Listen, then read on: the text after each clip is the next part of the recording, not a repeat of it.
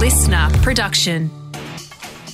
Good morning, sports fans, and welcome to the Scorecard. I'm Liam Flanagan, and today I've got the first in a series of end-of-year specials for 2022, where I'll be taking a fast, fun look back at the year of sport. From the incredible to the controversial, and in the final special, I will be awarding the newly created but highly coveted Golden Scorecard to the performance of the year.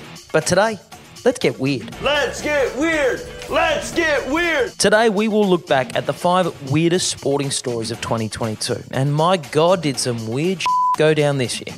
So let's kick it off with that time in July when the soccer player got hit in the face with a fish. Let's be real. When it comes to sporting rivalry, no one comes close to South American soccer fans. That is true. But during a Primera Division match between Argentinian arch-rivals Independiente and Racing Club, I feel like they kind of crossed a line. La agresión para Leandro Fernández y vuelvo. Realmente un absurdo. Un acto de irresponsabilidad y sobre todo de cobardía. Now, it has been a while since that one Spanish class I took, but roughly translated, Independiente star Leandro Fernandez was forced to be taken from the field on a stretcher after he was hit in the face by a fish. That's crazy talk. Nope, that's what happened. A Racing Club fan in the crowd is alleged to have launched the fish at Fernandez, which grazed his cheek, and in typical footballer fashion, he completely overreacted and had to be taken from the ground by stretcher. And to add salt to what I imagine must be an already salt-ridden wound, Independiente went on to lose the game. Eat that fish! And next up, from flying fish to cheating fishermen. Our next weird story of the year is from October, where a couple of American professional anglers got caught with their rods out.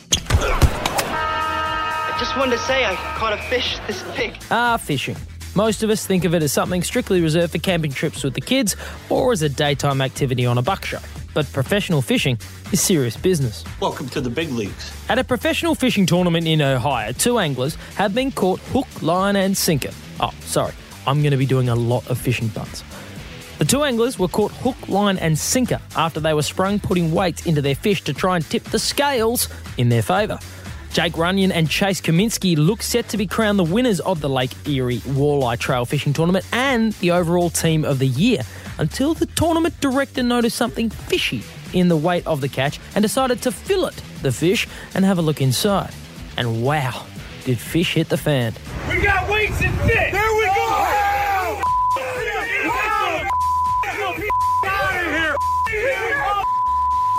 Where's the other one?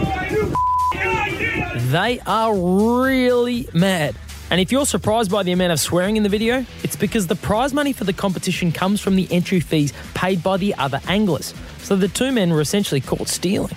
The men were disqualified, and it's expected that they could face legal proceedings over their shellfish behaviour.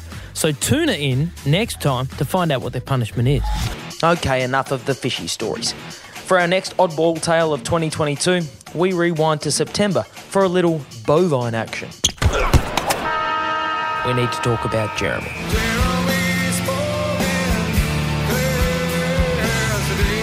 the back Cameron one-on-one with Howe.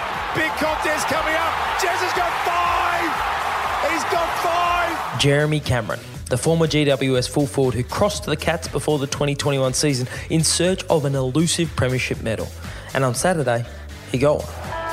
Cats fans, stand up to your full height and celebrate this champion team that has delivered you your 10th premiership. Cameron claimed his first premiership as part of Geelong's dominant 81-point win over the Swans on Saturday at the MCG in front of 100,000 people. But it was his behaviour late Saturday night and early Sunday morning on his farm with just a few friends that had us talking about him today. We've done something very silly here. Can I have my medal back? That is a clearly overhydrated Cameron attempting to get his premiership medal back from a cow. Let him have it for the night. Let him have it for the night. Go on. Get out there. Enjoy it. Enjoy it. It's for all of us. I told you I'll be back. Yep, Jez and his mates decided it'd be fun to let one of the cows on his property wear the medal for a stint. Only problem was, as Cameron explained the following day, someone forgot to tell the cow that Jeremy needed the medal back. We thought it was funny at the time, and then the cow actually got out of the pen and went into the open paddock, and that's when things got a bit funny. I had enough mates there to wrangle it up and get it back. Cameron has confirmed that no cows were harmed in the retrieving of the medal. All right, no more animal-related weirdness. The next story is just some good old-fashioned human strangeness from July. We're heading to Sierra Leone. The southwestern African nation, like most countries on the continent, is football mad. Football is life. But a couple of recent results in the country's second league have raised some eyebrows and questions about match fixing. Ahead of the final round of matches, the Kahunla Rangers and Gulf FC were level on points, with space for only one of the teams to enter the final stage of qualifying for Sierra Leone's Premier League. The Rangers were facing Lumbebu United, and Gulf FC were up against Kakoima Lebanon. At halftime, both sides were up. Rangers were leading 2-0, and Gulf FC were ahead 7-1. But the scoring heated up in the second half. Okay, how many goals? Keep in mind both games were being played at the same time, and by this stage, both teams knew that whoever had the superior goal difference would grab the last qualifying spot. At full time, Gulf FC had defeated Kakoima Lebanon 91-1. Oh, come on, that's ridiculous. I'm serious, and it gets better, because the Kahunla Rangers also triumphed 95-0. There's got to be an investigation into this. Someone's got to be accountable for this. Yeah. In fact, the Sierra Leone Football Association has already launched an investigation into the two results, which should be the quickest investigation in the history of world sport, because the scores were 91-1 and 95-0.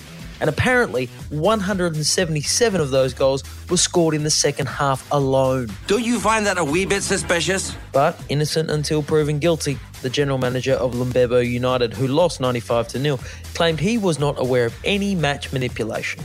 And I think we can safely say that he is full of shit. And here we are at the top of the weirdo tree. We've climbed past fans throwing fish, cheating fishermen, cows stealing premiership medals, and the least subtle match-fixing scandal in the history of sport.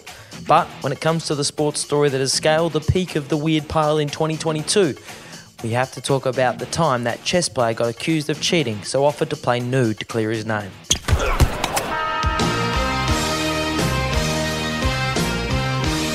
You've probably never heard of Hans Niemann before, so let me catch you up. Niemann is a 19-year-old American who was born in San Francisco. He spent some years in the Netherlands and is a keen cyclist.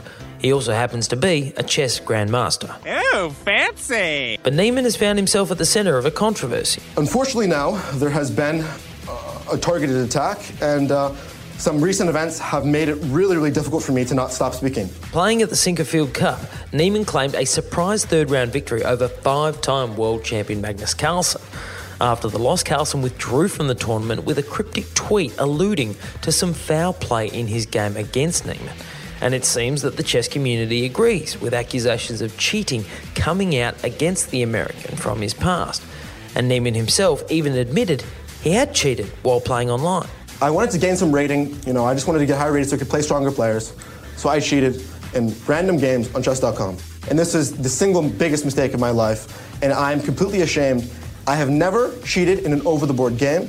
When I was 12 years old, I have never, ever, and I would never do that. That is the worst thing I could ever do, cheat in a tournament with prize money. Off the back of Carlsen's tweet after his loss to Niemann, Chess.com has uninvited Niemann from the Global Chess Championship. But the American isn't going down without a fight, and has even offered to nude up to prove his innocence. I can come to the game, I can completely strip. You want to do any fair play check to me you want, I don't care, because I know that I'm clean, and they could literally tell me the most ridiculous thing. If they want me to strip fully naked, I'll do it, I don't care. No thanks, Hans. I don't think we need to see your little porn. Just play the game with your clothes on, mate. Congratulations, Hans. You're officially the winner of the weirdest sporting moment of 2022. I'm Liam Flanagan. I hope you've enjoyed this very special cause, because I've got more on the way. Next time, don't call it a comeback. I've been here for years. The LL Cool J Award for the greatest sporting comeback of 2022. We'll see you then. Listener.